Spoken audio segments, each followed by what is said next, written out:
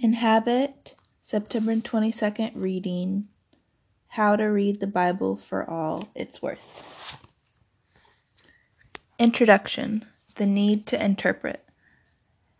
Ever so often we meet someone who says with great feeling, "You don't have to interpret the Bible, just read it and do what it says."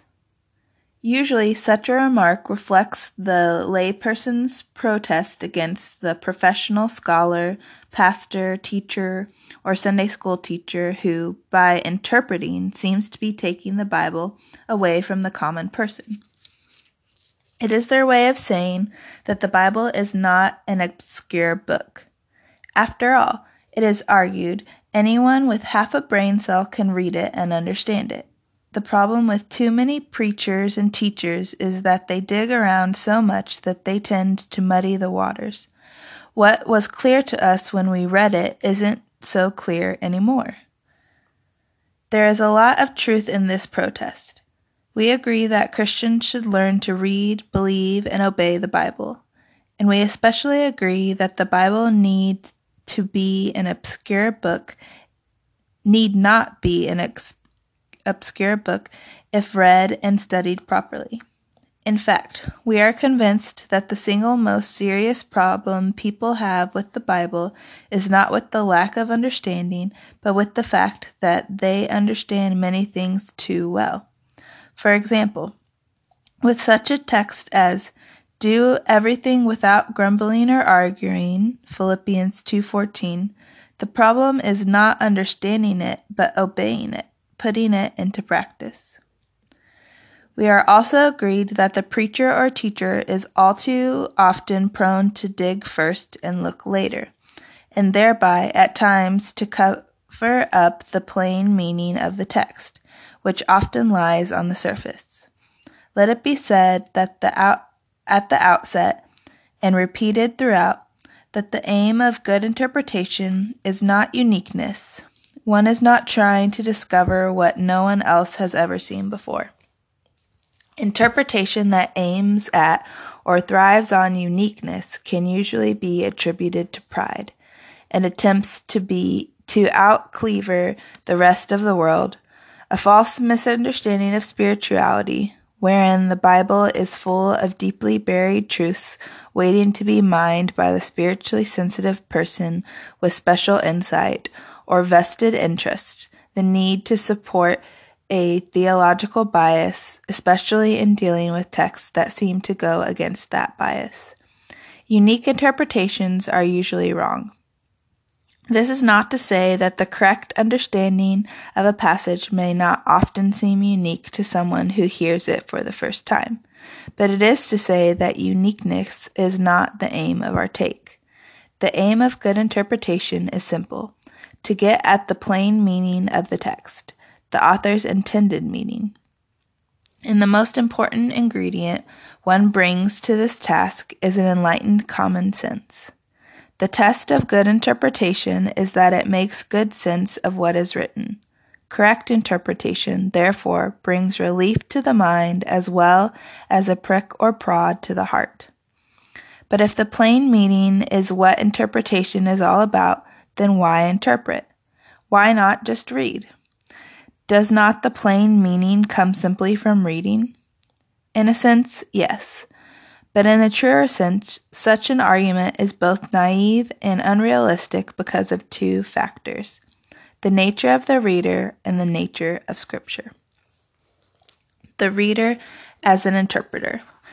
The first reason one needs to learn how to interpret is that, whether one likes it or not, every reader is at the same time an interpreter. That is, most of us assume as we read that we also understand what we read. We also tend to think that our understanding is the same as the Holy Spirit's or human author's intent. However, we invariably bring to the text all that we are, with all of our experiences, culture, and prior understanding of the words and ideas. Sometimes what we bring to the text, unintentionally to be sure, leads us astray, or else causes us to read all kinds of foreign ideas into the text. Thus, when a person in our culture hears the word cross, centuries of Christian art and symbolism may cause people to automatically think of a Roman cross. Although there is little likelihood that that was the shape of Jesus' cross, which was probably shaped like a T. Like an uppercase T. Most Protestants and Catholics as well, when they read images about the church at worship, automatically envision people sitting in a building with pews, much like their own. When Paul says, "Make no provisions for the flesh to fulfill its lusts," in Romans 13:14, people in most English-speaking cultures are apt to think that flesh means the body, and therefore that Paul is speaking of bodily appetites. But the word flesh, as Paul uses it, seldom refers to the body, and in this text it almost certainly did not, but to the spiritual malady sometimes called the sinful nature, denoting totally self-centered existence. Therefore, without intending to do so, the reader is interpreting as he or she reads, and unfortunately all too often interprets incorrectly. This leads us to note further that in any case, the reader of an English Bible is already involved in interpretation. For translation in itself, a necessary form of interpretation. Your Bible, whatever translation you use, which is your beginning point, is in fact the end result of much scholarly work. The translators are regularly called upon to make choices regarding meaning, and their choices are going to affect how you understand. Good translators, therefore, take the problem of our language differences into consideration, but it is not an easy task. In Romans 13:14, for example, we translate flesh because it is the word Paul uses, and then leave it to the interpreter to tell us that flesh here does not mean body. Or shall we help the reader and translate sinful nature or disordered natural inclinations, because these more closely approximate what Paul's word really means? We will take up this matter in greater detail in the next chapter. For now, it is sufficient to point out how the fact of translation in itself has already involved one in the task of interpretation. The need to interpret is also found by noting what goes on around us all the time. A simple look at contemporary church, for example, makes it abundantly clear that not all plain meanings are equally plain to all. It is of more than passing interest that most of those in today's church who argue that, despite contrary evidence in 1 Corinthians 11:2-3, women should keep silent in the church on the basis of 1 Corinthians 14:34-35, at the same time deny the validity of speaking in tongues and prophecy, the very context in which the silence passage occurs. And those who affirm on the basis of 1 Corinthians 2-16 that women as well as men should pray and prophesy usually deny that women must do so with form of head covering. For some, the Bible plainly teaches believers' baptism by immersion. Others believe they can make a biblical case for infant baptism. Both eternal security and the possibility of losing one's salvation are preached in today's churches, though never by the same person. Yet both are affirmed as the plain meaning of biblical text. Even the two authors of this book have some disagreements as to what certain texts plainly mean. Yet all of us are reading the same Bible, and we all are trying to be obedient to what the text plainly means. Besides these recognizable differences among Bible-believing Christians, there are also all kinds of strange things afloat. One can usually recognize the cults, for example, because they have an authority in addition to the Bible. But not all of them do. And in every case, they bend the truth by the way they select texts from the Bible itself. Every imaginable heresy or practice, from the Arianism, denying God's deity, of the Jehovah's Witnesses, to the baptizing of the dead among Mormons, to snake handling among Appalachian sects, claims to be supported by a biblical text. Even among more theologically orthodox individuals, many strange ideas manage to gain acceptance in various quarters. For example, one of the current rages among American Protestants, especially charismatics, is the so-called wealth and health gospel. The good news is that God's will for you is financial and material prosperity. One of the advocates of this gospel begins his book by arguing for the plain sense of Scripture and claiming that he puts the Word of God first and foremost throughout his study.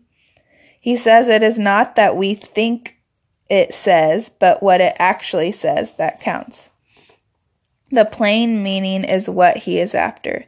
But one begins to wonder what the plain meaning really is when financial prosperity is argued as the will of God from such a passage as, "Beloved, I wish above all things that thou mayest prosper and be in health, even as thy soul prospereth."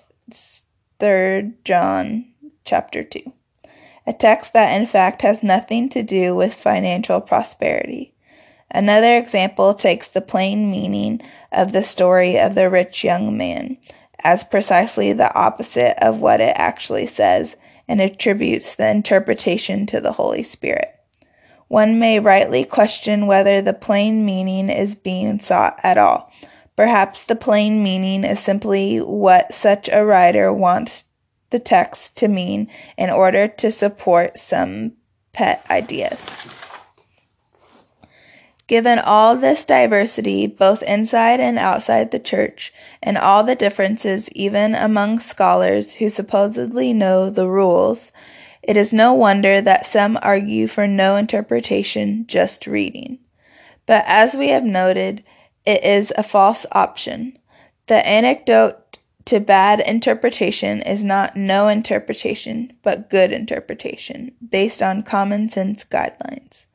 The authors of this book labor under no illusions that by reading and following our guidelines, everyone will finally agree on plain meaning, our meaning.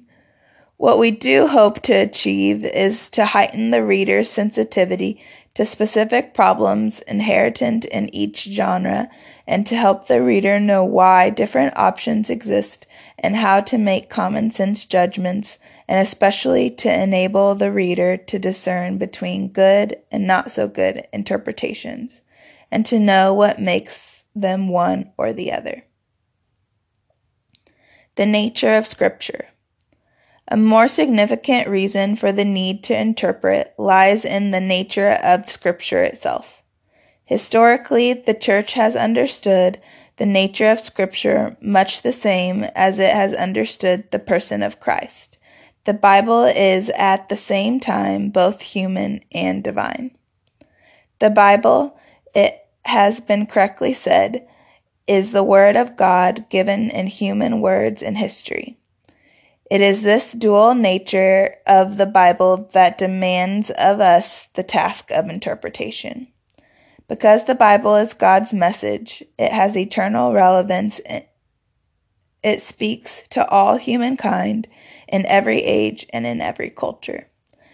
Because it is the Word of God, we must listen and obey. But because God chose to speak His Word through human words in history, Every book in the Bible also has historical particularity. Each document is conditioned by the language, time, culture in which it was originally written, and in some cases also by the oral history it had before it was written down. Interpretation of the Bible is demanded by the tension that exists between its eternal relevance and its historical particularity. There are some, of course, who believe that the Bible is merely a human book and that it contains only human words and history. For these people, the task of interpreting is limited to historical inquiry. Their interest, as with reading Syrio or Milton, is with religious ideas of Jews, Jesus, or the early church. The task for them, therefore, is purely a historical one. What did these words mean to the people who wrote them? What did they think about God? How did they understand themselves? On the other hand, there are those who think the Bible only in terms of its eternal relevance. Because it is the Word of God, they tend to think of it only as a collection of propositions to be believed or imperatives to be obeyed. Although invariably there is a great deal of picking and choosing among the propositions and imperatives. There are, for example, Christians who, on the basis of Deuteronomy 22:5, a woman must not wear men's clothing, argue that women should not wear slacks or shorts because these are deemed to be men's clothing. But the same people seldom take literally the other imperatives in the list, which include building a parapet around the roof of one's house, not planting 2 kinds of seeds in a vineyard, and making tassels on the 4 corners of one's cloak. The Bible, however, is not a series of propositions and imperatives. It is not simply a collection of sayings from Chairman God, as though he looked down on us from heaven and said, "Hey, you down there, learn these truths. Number 1, there is no God but one, and I am the one. Number 2, I am the creator of all things, including humankind." And so on, all the way through proposition number 7777 and imperative number 777. These propositions, of course, are true, and they are found in the Bible, though not quite in that form. Indeed, such a book might have made some things easier for us. But fortunately, that is not how God chose to speak to us. Rather, he chose to speak his eternal truth within the particular circumstances and events of human history.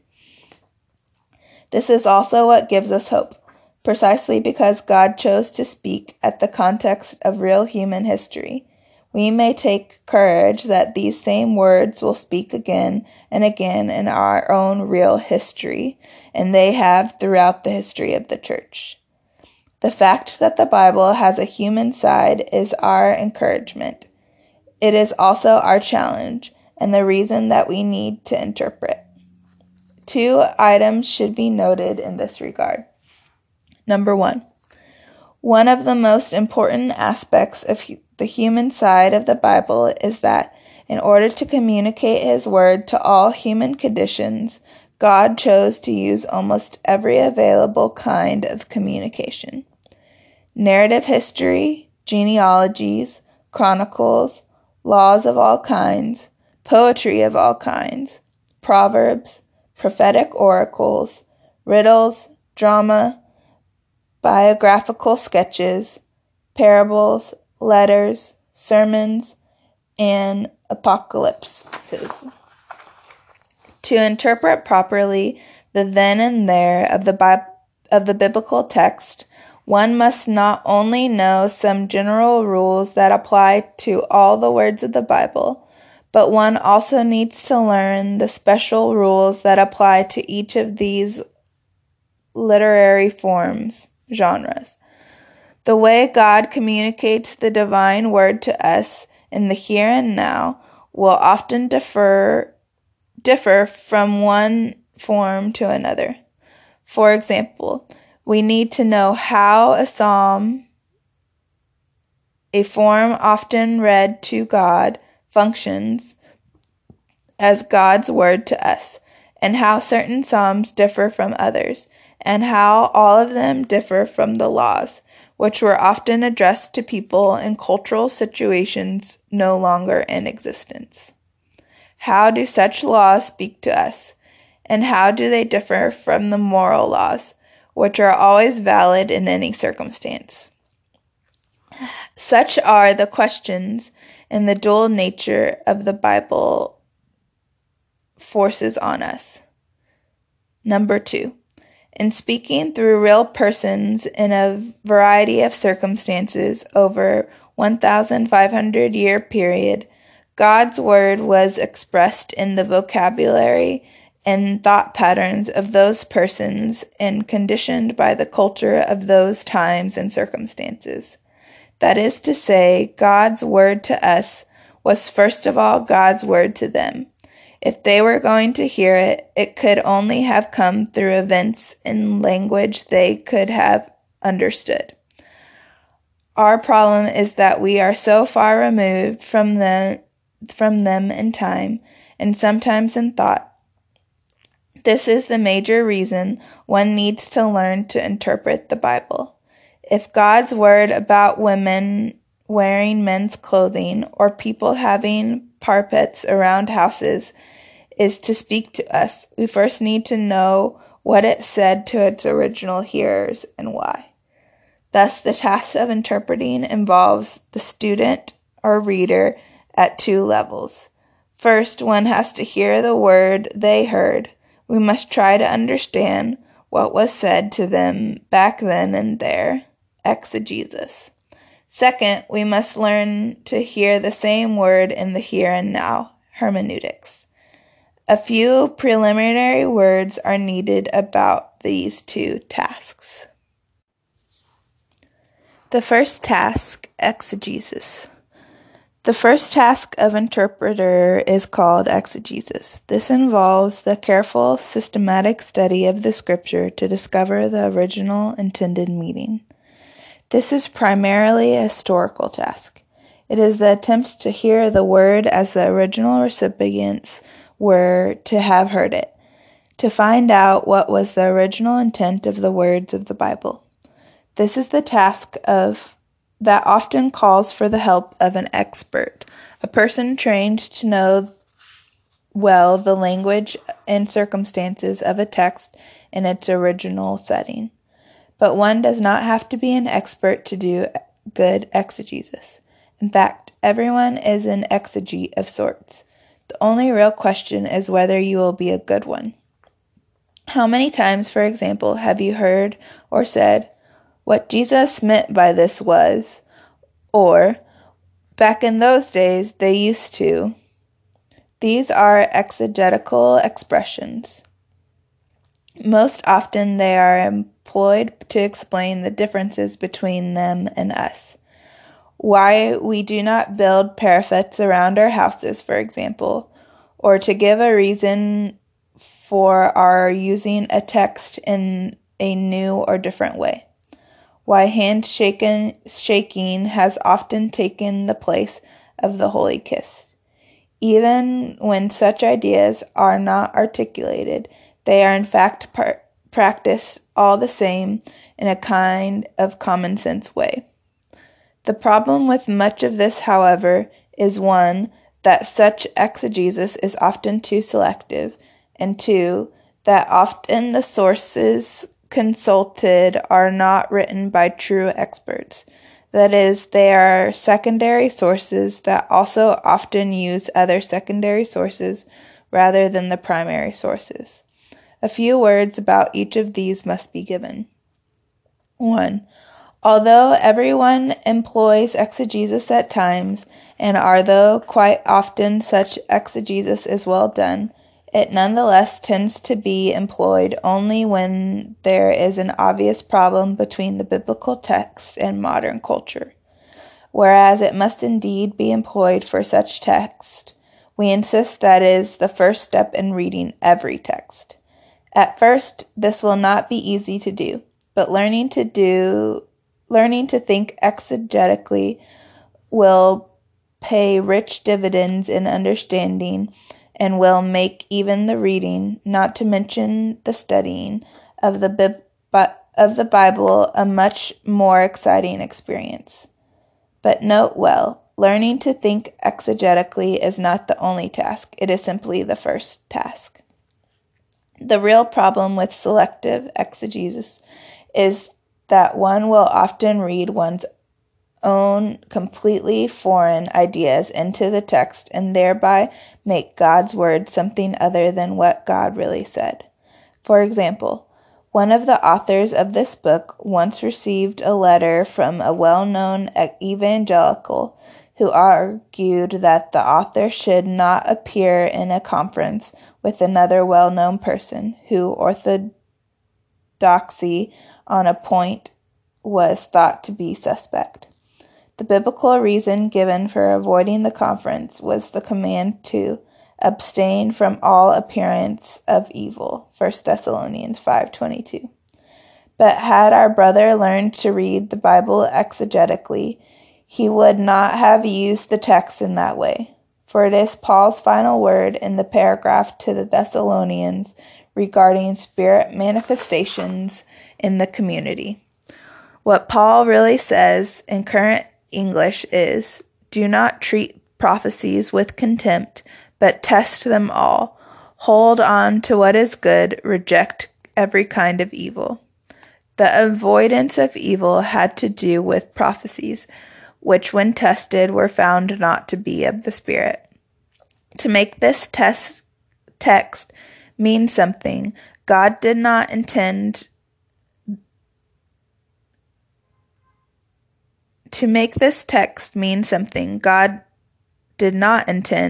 is to abuse the text, not to use it.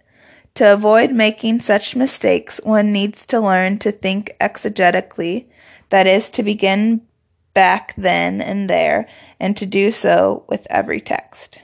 Number 2. As we will soon note, one does not begin by consulting the experts, but when it is necessary to do so, one should try to use the better sources.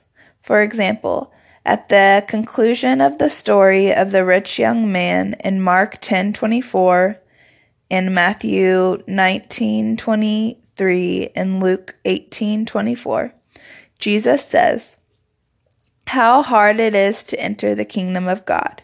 He then adds, "It is easier for a camel to go in through the eye of a needle than for someone who is rich to enter the kingdom of God."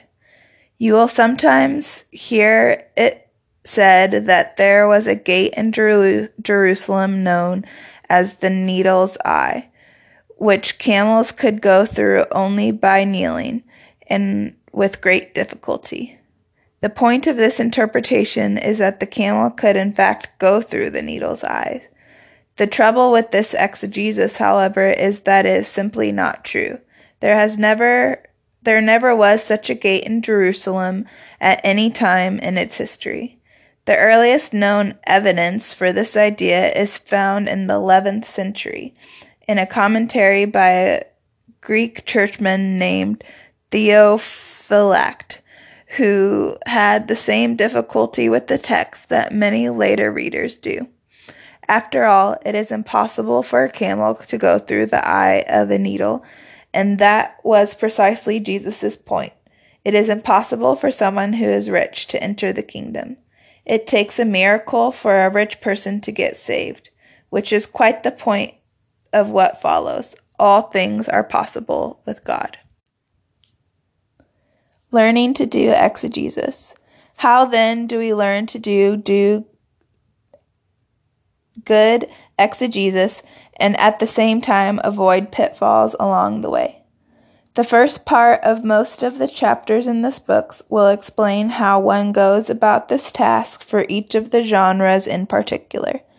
Here we simply want to overview what is involved in the exegesis of any text. At its highest level, of course, exegesis requires knowledge of many things we do not necessarily expect the readers of this book to know. The biblical languages, the Jewish, the Semitic, and Greco-Roman backgrounds to much of what is written, how to determine the original text when early copies, produced by hand, have differing readings, the use of all kinds of primary sources and tools. But you can learn to do good exegesis even if you do not have access to all of these skills and tools. To do so, however, you must learn first what you can do with your own skills, and second, how to use the work of others. The key to good exegesis, and therefore to a more intelligent reading of the Bible, is to learn to read the text carefully and to ask the right questions of the text. One of the best steps one could do in this regard would be to read Mortimer J. Adler's still popular classic, How to Read a Book.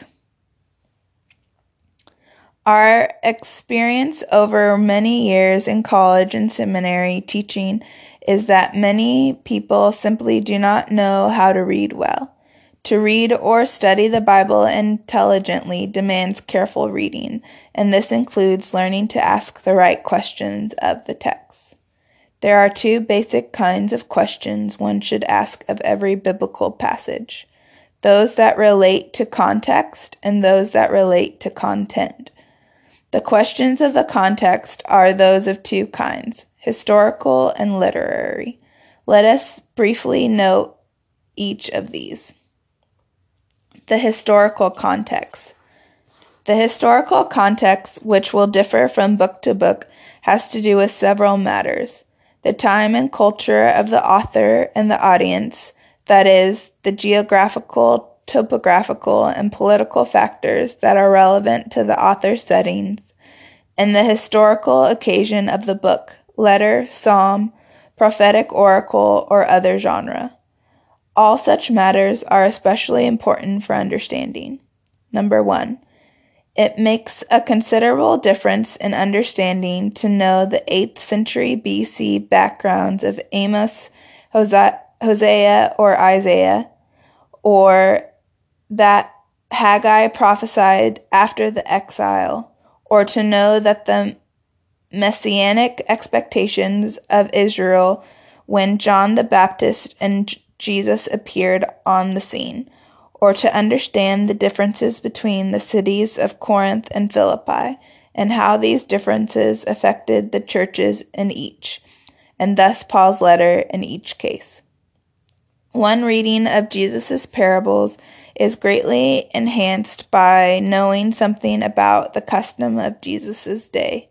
Surely it makes a difference in understanding to know that the denarius, or penny, offered to the workers in Matthew 21 through 16 was the equivalent of a full day's wage. Even matters of topography are important. Those raised in the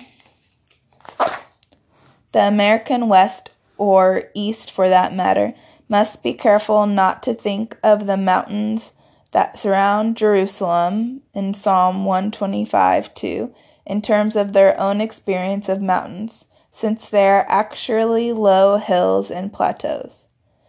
To answer most of these kinds of questions, you will need some outside help. A good Bible dictionary, such as the 4-volume International Standard Bible Encyclopedia, or the 1-volume Zondervan Illustrated Bible Dictionary, or Eradman's Dictionary of the Bible, will generally supply the need here. If you wish to pursue a matter further, the bibliographies at the end of each article in those dictionaries would be a good place to start. Number 2. The more important question of historical context, however, has to do with the occasion and purpose of each biblical book and or its various parts. Here one wants to have an idea of what was going on in Israel or the church that called forth such a document, or what the situation of the author was that caused him to speak or write.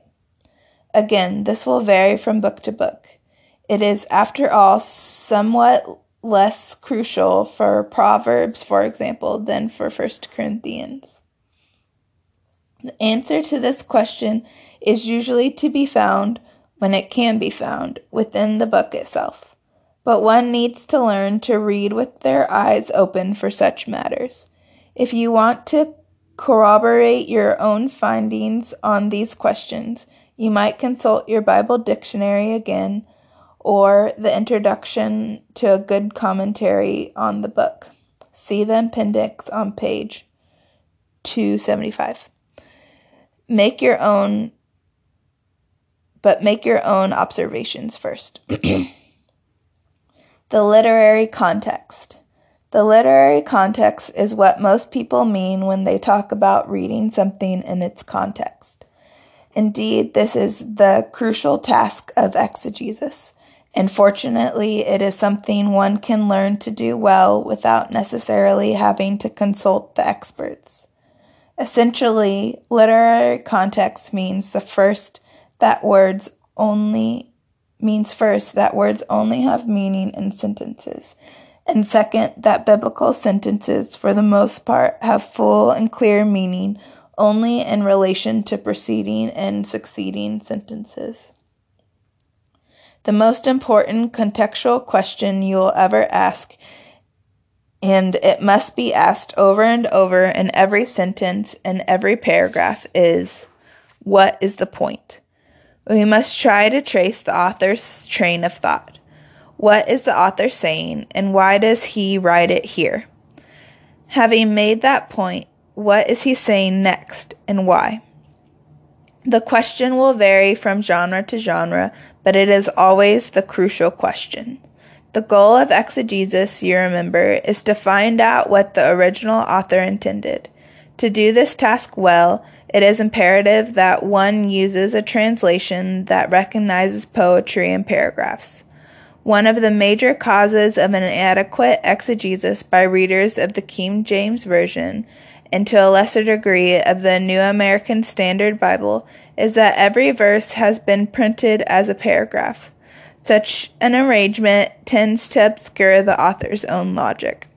Above all else, therefore, one must learn to recognize units of thoughts, whether paragraphs or lines and sections for poetry. And with the aid of adequate translation, this is something any good reader can do with practice. The questions of content. The second major category of questions one needs to ask of any text relates to the author's actual content.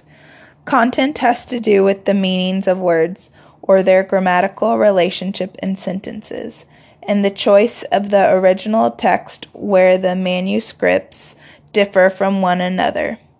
It also includes a number of the items mentioned above under historical context. For example, the meaning of denarius, or a Sabbath day journey, or high places, etc. For the most part, these are the questions of meaning that people ordinarily ask of biblical text.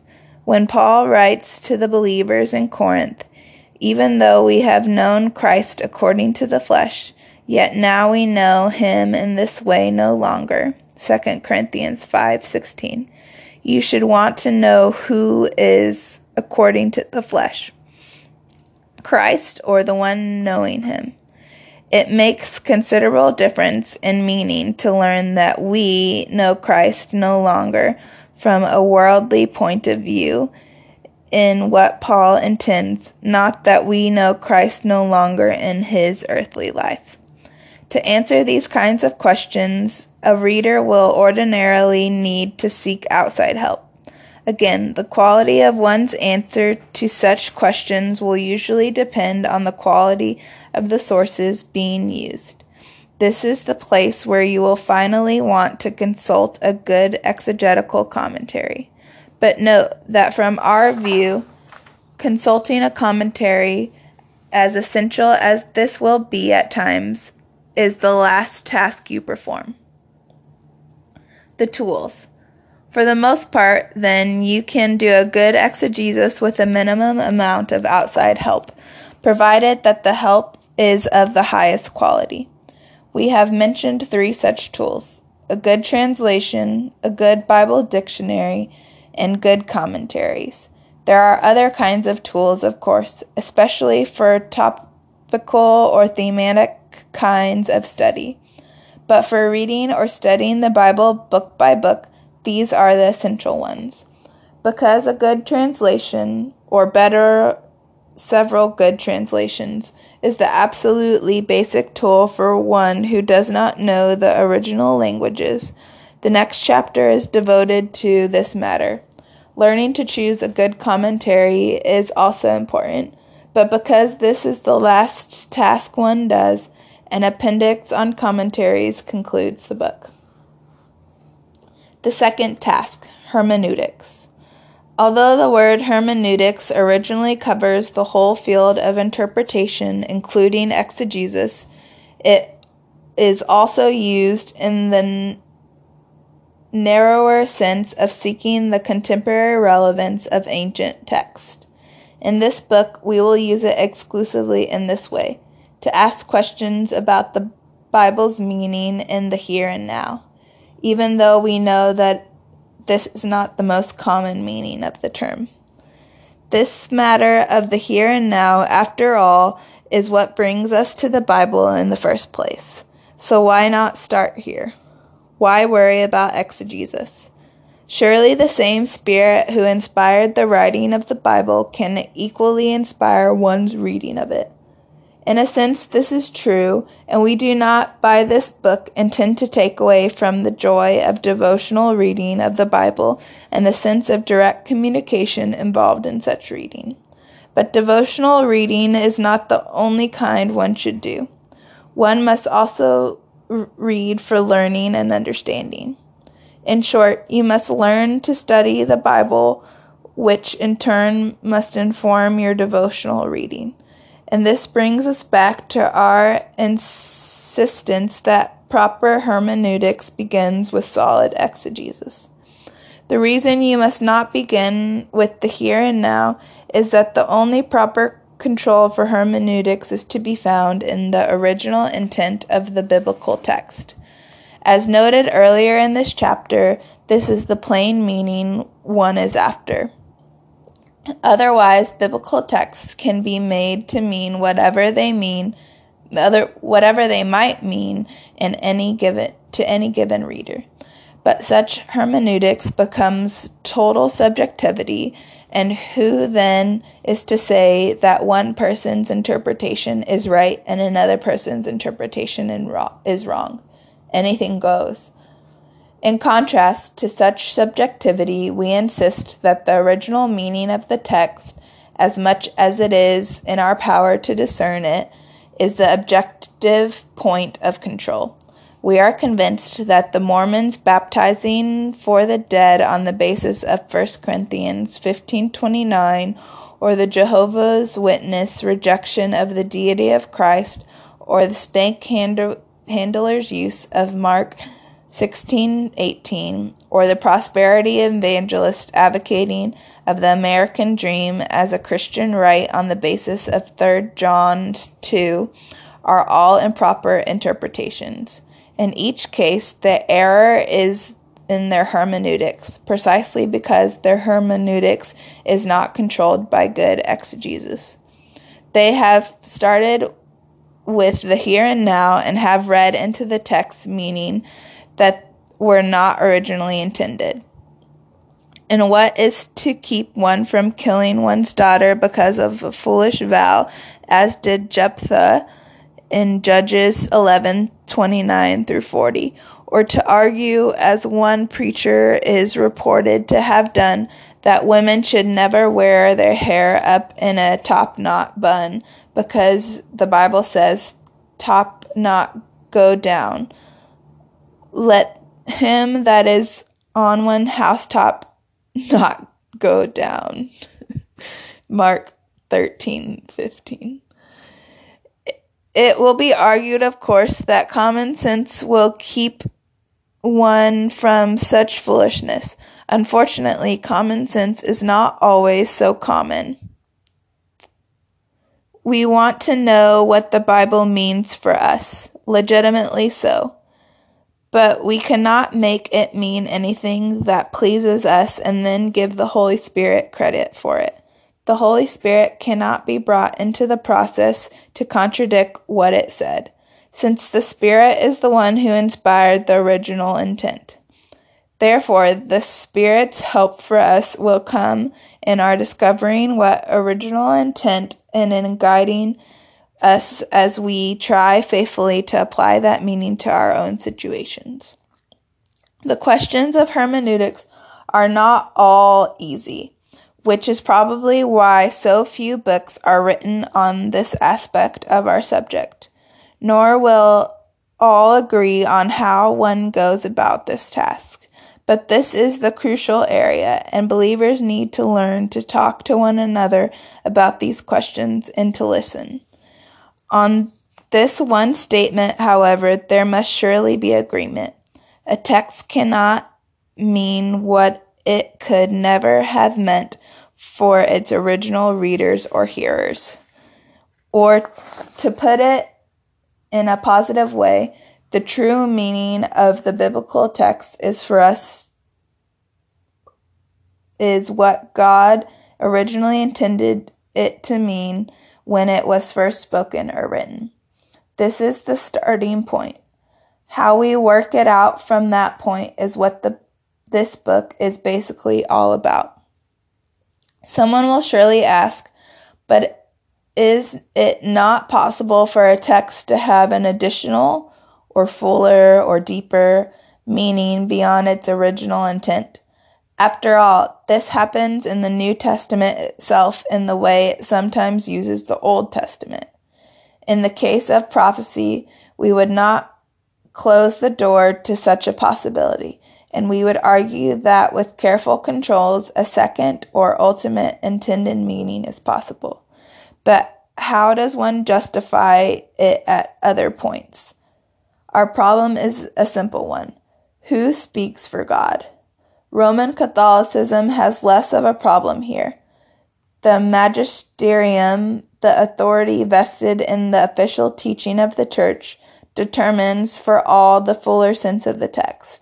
Protestants, however, have no magisterium, and we should be properly concerned whenever anyone says they have God's deeper meaning to a text, especially if the text never meant that it is now made to mean. Of such interpretations are all the cults born, and innumerable lesser heresies. It is difficult to give rules for hermeneutics. What we offer throughout the following chapters, therefore, are guidelines. You may not agree with our guidelines. We do hope that your disagreement will be bathed in a Christian charity, and perhaps our guidelines will serve as a stimulant for your own thinking on these matters.